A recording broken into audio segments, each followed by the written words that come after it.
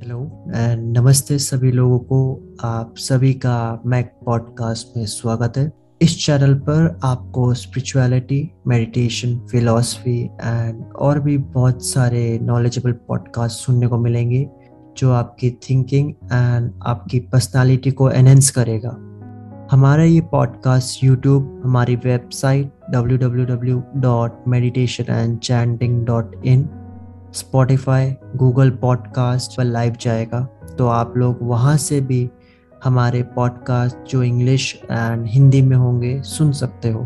तो आज का टॉपिक हमारा पॉडकास्ट का है, वो है ईगो वर्सेस सेल्फ रिस्पेक्ट। इस पॉडकास्ट में हम जानेंगे ईगो और सेल्फ रिस्पेक्ट का ओवरव्यू, ईगो का डिटेल्ड एक्सप्लेनेशन कि ईगो क्या होता है, उसके बाद सेल्फ रिस्पेक्ट का detail explanation, approach towards ego and self respect spiritual side के साथ, एंड उसके बाद फिर हम जानेंगे सोल और कर्मास को। नेक्स्ट, हमें क्या प्रोसेस अपनाना चाहिए ईगो वर्सेस सेल्फ रिस्पेक्ट की सिचुएशन में, और उसके बाद हम George Bernard Shaw statement and explanation देखेंगे कि उन्होंने सेल्फ रिस्पेक्ट वर्सेस ईगो के बारे में क्या कहा है, एंड उसके बाद हमारी बाउंड्रीज क्या होनी चाहिए सेल्फ रिस्पेक्ट में। So let's get started. So first topic is ego and self respect overview. Ego हम उस चीज को बोलते हैं जिसमें एक इंसान या तो अपने आप को सुपीरियर मानता है या फिर इन्फीरियर, बट रियलिटी में कोई भी इंसान ना ही सुपीरियर होता है, ना ही किसी से कम है, ना ही किसी की इक्वल। हर एक इंसान खुद में यूनिक होता है, और ऐसे क्यों? क्योंकि हर एक शख्स का अपना खुद का यूनिक लाइफ पाथ होता है। लोग ईगो और सेल्फ रिस्पेक्ट को मिक्स कर देते हैं एंड फिर बहुत मिसकंसेप्शन हो जाता है। But ego and self respect दोनों ही दो अलग अलग चीजें हैं। ईगो जो है वो नेगेटिव साइड है और दूसरी तरफ सेल्फ रिस्पेक्ट पॉजिटिव साइड है। ईगो मटेरियलिस्टिक से जुड़ा है और सेल्फ रिस्पेक्ट दूसरी साइड स्पिरिचुअल साइड से। जब भी हम इनसिक्योर होते हैं या किसी चीज या इंसान से इनसिक्योरिटी होती है, या फिर हमें किसी चीज या इंसान से फियर है, तब वो ईगो है हमारा। सेल्फ रिस्पेक्ट जो है वो कॉन्फिडेंस एंड सेल्फ एश्योरेंस को दिखाता है। अगर हम दोनों में से डिफरेंस जानना है तो हमको वो विजडम से जान सकते हैं। विजडम का मतलब होता है जब हम कोई भी डिसीजन लेते हैं समझदारी या बुद्धिमानी से, तब वो विजडम कहलाता है। और एक बहुत इंपॉर्टेंट बात है जो ये है कि ईगो को लेट गो करने का मतलब ये नहीं कि आप सेल्फ रिस्पेक्ट को लेट गो करो। अब हमने ओवरव्यू तो पढ़ लिया कि सेल्फ रिस्पेक्ट और ईगो, एक ओवरव्यू क्या है इसका, पर अब हम जानेंगे कि अब हम थोड़ा सा ईगो को डीपली समझते हैं कि ईगो होता क्या है। बेसिकली ईगो आपकी इम्पोर्टेंस या आप कितने सुपीरियर हो वो इस्टेब्लिश करवाना चाहता है। एक सेंस में हम ये भी कह सकते हैं कि ईगो में ईगो आपको दूसरों से कंपेयर करवाता है और आप ही सही हो ये प्रूफ करवाता है, और ये गलत है, ऐसा नहीं होना चाहिए। ईगो आपकी इमेज को कंपैशन से ऊपर रखता है कि नहीं भाई, मेरी इमेज ही मेरे लिए सब कुछ है, उसके लिए मैं किसी भी हद तक जा सकता हूँ। पर ईगो बहुत ही सेंसिटिव चीज है। आप देखते होंगे कि आपको जरा सा कोई ऊंचा बोल दे, आपको अपोज कर दे, या आपको गुस्सा आता है या आप इरिटेट हो जाते हैं, तो वो आपकी ईगो करवाती है आपसे। ईगो कभी भी ट्रुथ क्या है एक सिचुएशन में, उस पे कभी भी फोकस नहीं करेगी, हमेशा सेंसिटिविटी ऑफ मैटर के साथ ही जाएगी। ईगो के एग्जाम्पल बहुत सारे होते हैं, जैसे इम्पोजिशन, मैनिपुलेशन, फोर्स, गुस्सा आना, या फिर बहुत सब चीजें।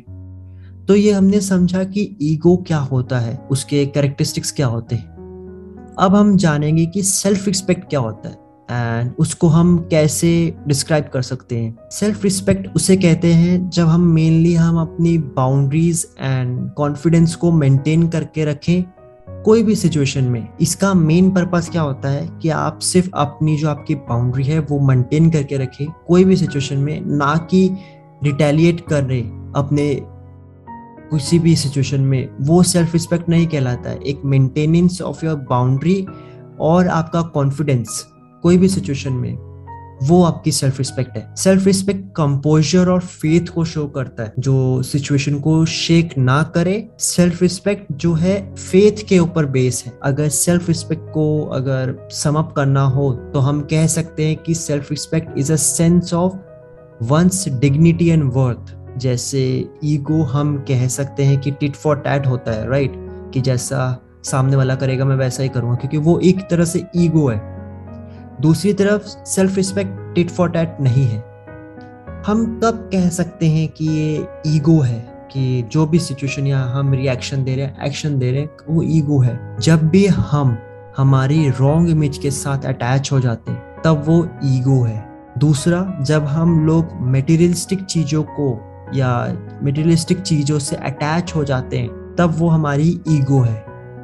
जब हमें हर्ट फीलिंग आती है या किसी भी सिचुएशन में या किसी भी चीज को लेकर अपनी लाइफ में हमें फियर रहता है तो वो ईगो है, वो ईगो करवाती है हमसे। अब हमने ये पढ़ लिया कि ईगो क्या होती है, हमने ये पढ़ लिया कि सेल्फ रिस्पेक्ट क्या होती है, बट अभी तक हमने ये नहीं पढ़ा कि हमारी अप्रोच क्या होनी चाहिए इन दोनों को लेकर। सो हमारी अप्रोच क्या है किसी को लेकर, चाहे वो सिचुएशन हो या इंसान या आपके टूवर्ड्स, बस सब कुछ बेस है कि आप उसको कैसे अप्रोच करते हैं। अगर आप ये बोलेंगे कि नहीं मैं ही बेस्ट हूँ, मैं ही सुपीरियर हूँ, या मैं ही हर्ट होता हूँ, या मैं ही इंफीरियर हूँ, तो वो ईगो है आपका, और ये अप्रोच गलत है।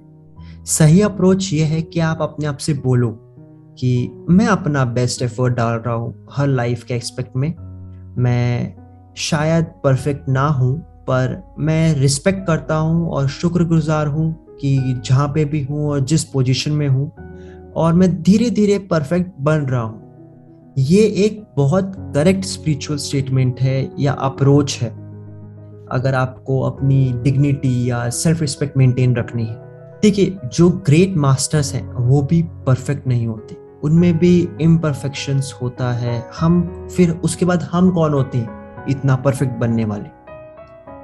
और to be very honest, soul level पर कोई अप नहीं होता, कोई नीचे नहीं होता।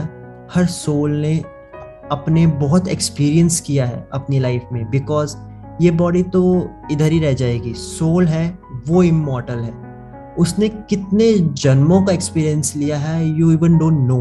आपकी मतलब सपोज अगर मेरी सोल है तो मेरी सोल ने कितनी लाइफ बर्थ का एक्सपीरियंस लिया है वो मेरी सोल जानती है।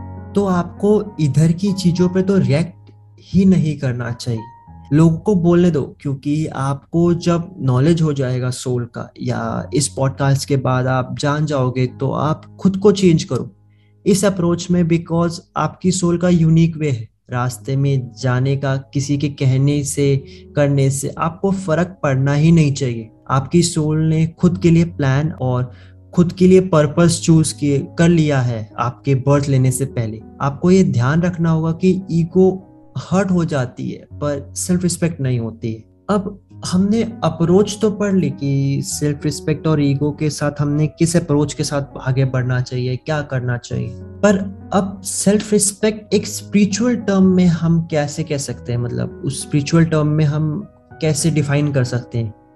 देखो, सोल लेवल पर सेल्फ रिस्पेक्ट अप्लाई नहीं होती है तो ईगो की तो बात ही नहीं है। इनकार्नेशन के बाद जो भी आप एक्वायर करते हो उसे ईगो कहते हैं, बट जिसके साथ आप बॉर्न होते हो उसे सेल्फ रिस्पेक्ट बोलते हैं। अब इधर इनकार्नेशन का मतलब होता है जो पीरियड आप किसी पर्टिकुलर फॉर्म में, जैसे फॉर्म हमारे लिए फॉर्म है हमारी बॉडी, ये हमारा फॉर्म है, तो जिस पर्टिकुलर फॉर्म में अर्थ पर आप बर्थ लेते हो या जो भी पीरियड बिताते हो वो आपका इनकार्नेशन पीरियड होता है एक सिंपल टर्म्स में। तो स्पिरिचुअल टर्म में सेल्फ रिस्पेक्ट आपकी सोल की पावर इवेल्युएट करते हैं, और आपको ये पता होना चाहिए कि आपकी सोल आपकी हर एक चीज जानती है, और आप जब जिस मोमेंट अवेयर हो जाते हो कि आपके ऊपर भी एक हायर सेल्फ है, सिर्फ आप ही सुपीरियर नहीं हो, आपके ऊपर हायर सेल्फ है और उसी हायर सेल्फ से गाइडेड हो, इसका ये मतलब नहीं कि जो आप एक्शन या वर्ड्स जो आप अभी तक करते आ रहे हो या आगे करोगे वो आपको हायर सेल्फ से गाइड हो रहा है, नहीं। हायर सेल्फ सिर्फ आपको एक सही रास्ता दिखाती है। डिसीजन लेना, एक्शन, जो आप वर्ड्स बोलते हो, थॉट प्रोसेस, वो आपकी खुद की फ्री विल है। आपको कोई भी फोर्स नहीं करेगा। हमारी सोल जो है वो हमारे लिए बेस्ट गुरु है, क्योंकि वो हमें हमारे लिए अच्छा क्या है वो बताती है। आपको सिर्फ अपनी सोल कॉन्शियसनेस से अलाइन होना है, और जब आप वो करोगे तो सेल्फ रिस्पेक्ट ऑटोमेटिकली आ जाएगी। हमें कुछ करने की जरूरत ही नहीं पड़ेगी। हमारी सोल बहुत पावरफुल है एंड अंडरस्टैंडिंग है। ये सब जो इश्यूज हैं, ड्रामा है, ये सब सिर्फ अर्थ पे ही है और ये इधर ही रह जाएगा। तो इन सब ड्रामास में ना फंस कर आप अपनी सोल को अपलिफ्ट करो। हमारी सोल या सेल्फ रिस्पेक्ट कभी भी फियर में काम नहीं करती, क्योंकि वो हमारी खुद की होती है। हमसे कोई ले नहीं सकता हमारी सेल्फ रिस्पेक्ट। अब हमने सोल के बारे में पढ़ा, ठीक है, सोल के बारे में पढ़ा, फिर हमने पढ़ा कि कैसे इनकार्नेशन के बाद जो भी हम एक्शंस करते हैं, वर्ड्स करते हैं, वो हमारी फ्री विल है। तो एक तरह से जो हम एक्शंस कर रहे हैं, वो जो हम लोग इनिशिएट कर रहे हैं, थॉट्स ले रहे हैं, तो वो हमारे कर्मास बाउंड करता है, चाहे वो अच्छे करे चाहे वो बुरे करे, राइट। अब हम थोड़ा डिस्कस करेंगे सोल एंड कर्मा। हमारी सोल इस धरती पर अपने कर्मास क्लियर करनी आती है, तो सबको पता है, राइट। तो वो बेसिकली 3 कैटेगरीज या कॉन्सिक्वेंसेस में कर्मास फेस करती है। पहला आपका हेल्थ रिलेटेड इश्यूज हो गया, दूसरा मॉनेटरी इश्यूज हो गया, तीसरा होता है relationship issues. Health related issues में आ जाते हैं जैसे आपकी हेल्थ बहुत बेकार चल रही है, सडनली आपको कुछ हेल्थ रिलेटेड इश्यूज हो गए, ठीक है, तो वो आपके कर्मास हैं। सपोज मॉनेटरी इश्यू हो गया, आपको लॉस हो गया, पैसा कोई चोरी करके भाग गया, ठीक है, आपको या कुछ भी लॉस हुआ या प्रॉफिट हुआ, जो भी हुआ वो मॉनेटरी इश्यूज हैं। तीसरा होता है रिलेशनशिप इश्यूज, और ये एक मेन एरिया है जहां पे ईगो और सेल्फ रिस्पेक्ट बहुत इंपॉर्टेंट रोल प्ले करता है चीज। इस पॉडकास्ट में हम बात करेंगे relationship issue in terms of self respect versus ego. Most cases में रिलेशनशिप में प्रॉब्लम सिर्फ और सिर्फ ईगो क्लैश की वजह से ही होती है। या तो आप हर्ट हो गए हो, या किसी की बात पे आर्गुमेंट हो गई है, या किसी ने कुछ कह दिया, या किसी ने कुछ कर दिया, तो आपकी वो ईगो आपको रिटेलिएट करने पे बोलती है, मजबूर करती है। तो जो भी प्रॉब्लम्स एक रिलेशनशिप में अराइज होती है वो सिर्फ ईगो क्लैश है, दोनों का या एक पर्सन का, व्हाटसोएवर। तो जब भी आप कभी हर्ट हो तो अपने आप से क्वेश्चन पूछो।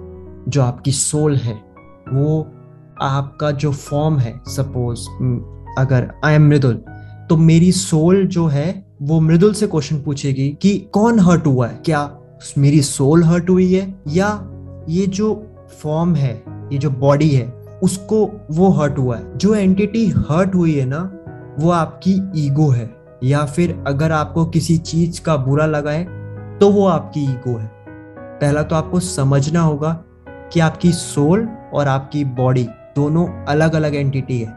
फॉर एग्जाम्पल, इफ सपोज अगर किसी ने मुझे अब्यूज किया, तो मेरे को ये समझना होगा कि उसने ये बॉडी जिसका नाम मृदुल है उसको अब्यूज किया है, ना कि सोल को जो इस बॉडी को ड्राइव कर रही है। तो ये जब मैं डिफरेंस समझ जाऊंगा ना, तब मेरे को अपनी बाउंड्री सेट करने में, या रिएक्शन या ऑब्जर्व करने में, या उस सीन से निकल जाने में मेरे को बहुत एक अच्छी क्लियर इमेज देगा कि हाँ, मेरे को आगे क्या स्टेप लेना पड़ेगा। जब तक मैं ये दोनों चीजें नहीं समझूंगा कि मेरी सोल अलग है और मेरी बॉडी अलग है, तब तक मैं ये ईगो क्लैशेस, ड्रामा, इन सब में फंसा रहूंगा।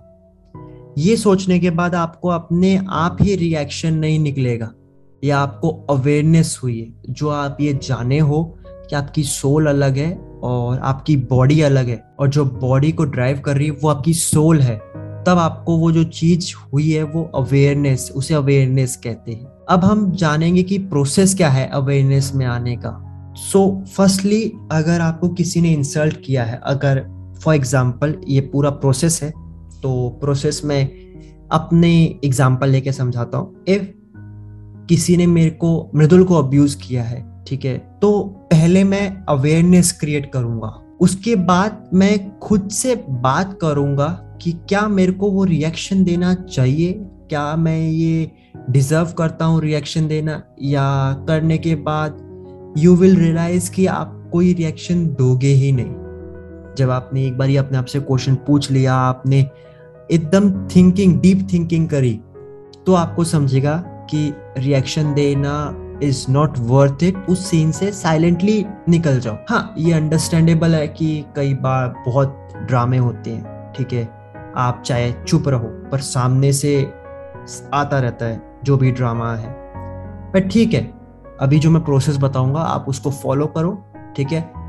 उसके बाद हम उस टॉपिक पे भी आते हैं। आपको ये समझना होगा कि वो इंसान आपके फॉर्म को इंसल्ट कर रहा है, ना कि आपको। आपकी फॉर्म क्या है? आपकी बॉडी। और आप कौन हो? आपकी सोल। तो वो एक तरह से अगर वो मेरे को अब्यूज कर रहा है तो वो मेरी बॉडी को अब्यूज कर रहा है। वो मटेरियल वर्ल्ड में जो बॉडी जिसका नाम मृदुल है उसको अब्यूज कर रहा है, ना कि मेरी सोल को। और ना वो कर सकता है, उसमें इतनी पावर है ही नहीं कि वो मेरी सोल को अब्यूज करे। आपको ये खुद को बताना होगा कि मेरी सोल ने बहुत सारे लाइफ का एक्सपीरियंस किया है, तो कोई भी कुछ भी बोलता है तो इतना मैटर करना ही नहीं चाहिए। खुद को बोलो कि I will not give power to anybody to hold my mind. ये सब करने के बाद लास्ट स्टेप में टेल योरसेल्फ और योर फॉर्म ऑफ योरसेल्फ और योर बॉडी कि उस इंसान को ऐसे ट्रीट करो जैसे वो असाइलम में हो।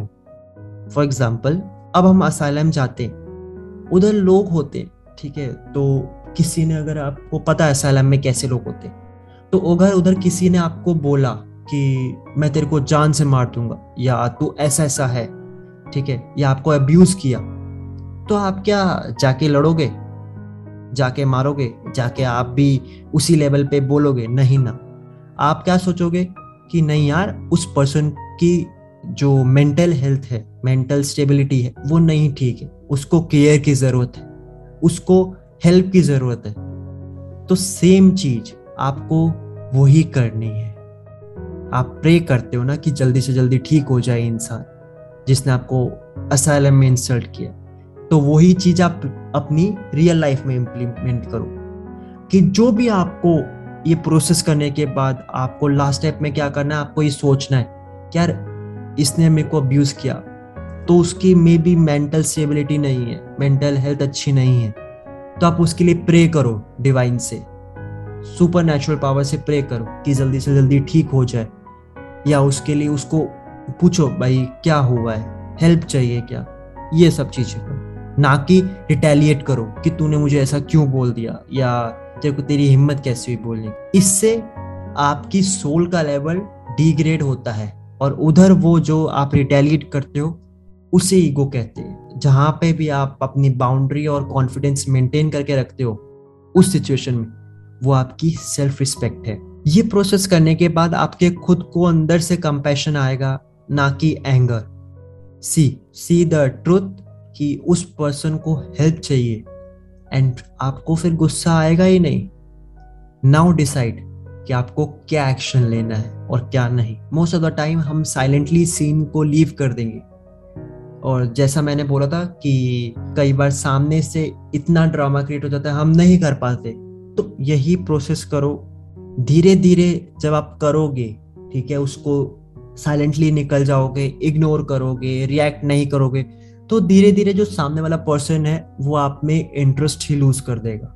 वो सामने वाला एक टाइम ऐसा आएगा कि वो कुछ बोलेगा ही नहीं। पर उसके लिए आप अपना जो सेल्फ रिस्पेक्ट की जो बाउंड्री है वो क्रॉस मत करो, उसके लेवल पे मत पहुंचो। जॉर्ज बर्नार्ड शॉ बहुत टाइम पहले उन्होंने एक स्टेटमेंट दी थी, he learned a long time ago to not to wrestle with the pig because you will get dirty and he will like it. इधर इसका मतलब, स्टेटमेंट का इधर ये मतलब है कि कभी भी आप किसी के साथ रेसल मत करो, बिकॉज आप उसके लेवल पे डिग्रेड हो जाओगे एंड उसको अच्छा लगेगा। जो वो चाहता था वो चीज हो गई, आप उसी के लेवल पे जाकर उसी को रिटेलिएट कर रहे हो, तो फिर वो वही चाहता था पर वो चीज नहीं करनी है आपको। अगर आप सामने वाले पर्सन को इंटरेस्ट ही नहीं दिखाओगे, साइलेंटली लीव करोगे सीन को, तो सामने वाला पर्सन अपने आप ही आप में इंटरेस्ट लूज कर देगा। अब इस पॉइंट पे बहुत सारे लोगों को क्वेश्चन आता है कि अब आपने बोला कि रिटेलिएट नहीं करना है, ठीक है, अपनी बाउंड्री सेट करनी है, सीन से साइलेंटली निकल जाना है, ठीक है, उसके बाद आपको रिएक्ट नहीं करना है, उसके लेवल पे नहीं जाना है। पर एक बाउंड्री होनी चाहिए ना, एक बाउंड्री होती है, एक लिमिट होती है एक चीज की। अगर हम सेल्फ रिस्पेक्ट के चक्कर में कि हम सेल्फ रिस्पेक्ट है तो हम रिएक्ट ना करें, तो हमारी कोई रिस्पेक्ट ही नहीं बचेगी। वो सामने वाला सोचेगा कि इसका तो हर बार का ही है, इसको करो, ह्यूमिलिएट करो, इसको टॉर्चर करो। पर उधर हमें हमारी सेल्फ रिस्पेक्ट की बाउंड्री सेट करनी है, हमें जानना है हमारी सेल्फ रिस्पेक्ट की बाउंड्री क्या है। और रिटेलिएट करके बाउंड्री नहीं जाननी, हमें सेल्फ रिस्पेक्ट के कंपैशन कॉन्फिडेंस में रहकर, बाउंड्री में रहकर हमें वो लिमिट जाननी है हमारी सेल्फ रिस्पेक्ट की। अगर सपोज आप एक ऐसे रिलेशनशिप में हैं जिसमें आप सेक्रीफाइस कर रहे हो, देन क्वेश्चन अराइज होता है कि कब तक, मेरी भी तो बाउंड्री है ना भाई, मैं कब तक सेक्रीफाइस करूंगा, या आपको टॉर्चर किया जा रहा है मेंटली, फिजिकली, इमोशनली, आपको किसी भी तरह से टॉर्चर या ह्यूमिलेट किया जा रहा है एक रिलेशनशिप में, तब आप एक अपनी बाउंड्री सेट करो। तो ये जो मैंने अभी आपको थोड़ी देर पहले प्रोसेस बताया, ये करने के बाद आप उस जो पर्सन आपको ह्यूमिलेट या टॉर्चर कर रहा है उसको बोलो कि ये टॉलरेबल नहीं है, I will call the cops. अगर वो टॉर्चर कर रहा है, फिजिकल टॉर्चर कर रहा है, तो उसको बोलो कि ये टॉलरेबल नहीं है, लीगल एक्शंस लो, लीगल प्रोसीडिंग्स में जाओ, जो भी आपके कंट्री का या जो भी आपके लॉज हैं उसकी हेल्प लो। पर उसको जाकर खुद मत ह्यूमिलेट करो, फिर आप में और उसमें कोई फर्क नहीं रहेगा, आपकी और उसकी सोल में कोई फर्क नहीं रहेगा। आपको आपकी सोल को अपलिफ्ट करना है, ना कि डिग्रेड। समटाइम्स आपको फाइनल कॉल लेनी पड़ेगी, आपको खुद अगली फाइट को प्रोसीड नहीं करना है, उस लेवल पे नहीं जाना है, जस्ट लीगली ही आपको फेयरली, जो आपके लिए आप डिजर्व करते हो, आपको वो फेयरली स्टेप्स लेके आपको उसको सॉल्व करना है। वो जब आप ये करते हो तो वो ईगो नहीं है, क्योंकि तब आपने सारे कॉल्स ले लिए, आपने वो प्रोसेस कर ली, आपने वो साइलेंटली निकल गए, पर वो एक बाउंड्री क्रॉस हो गई, तो वो उसके बाद वो सिर्फ एक लास्ट स्टेप बचा, वो जो लीगल प्रोसीडिंग्स वाला था। तो उसमें वो ईगो नहीं है, वो आपकी सेल्फ रिस्पेक्ट है। एक कोट है, value your relationship more than an ego but not more than the self respect, and here boundary come. अगर सेल्फ रिस्पेक्ट नहीं है तो वो वर्थ नहीं है। जो रिस्पेक्ट है, सेल्फ रिस्पेक्ट है, वो सेल्फ लव के थ्रू आती है, एंड सेल्फ लव आपकी हायर सेल्फ या फिर सोल कॉन्शियसनेस से आता है। अगर आप में सेल्फ लव नहीं है तो आपके लिए कोई भी रिलेशन परफेक्ट नहीं है, नहीं जचेगा। सो फर्स्टली अपने सेल्फ लव पर काम करो, then go forward. So at last signing off part में बस मैं ये कहना चाहूंगा कि ईगो कभी भी मत लाना अपनी लाइफ में, और स्टार्ट प्रैक्टिसिंग मेडिटेशन, जिससे आप हायर सेल्फ से कनेक्ट हो सको। एंड आई होप आपको इस पॉडकास्ट से कुछ ना कुछ नॉलेज, चेंज होने का स्पार्क या फिर एक नई साइड देखने को मिली होगी। एज यूजुअल इस पॉडकास्ट को भी हम एक कोट के साथ एंड करेंगे। सो आज के पॉडकास्ट का कोट है, a bad day for your ego is a good day for your soul. So this is for today's podcast. हम नेक्स्ट पॉडकास्ट में मिलेंगे एक नए इंटरेस्टिंग एंड नॉलेजेबल टॉपिक के साथ। हमारी वेबसाइट चेक करना ना भूले, www.meditationandchanting.in। Till then, thank you.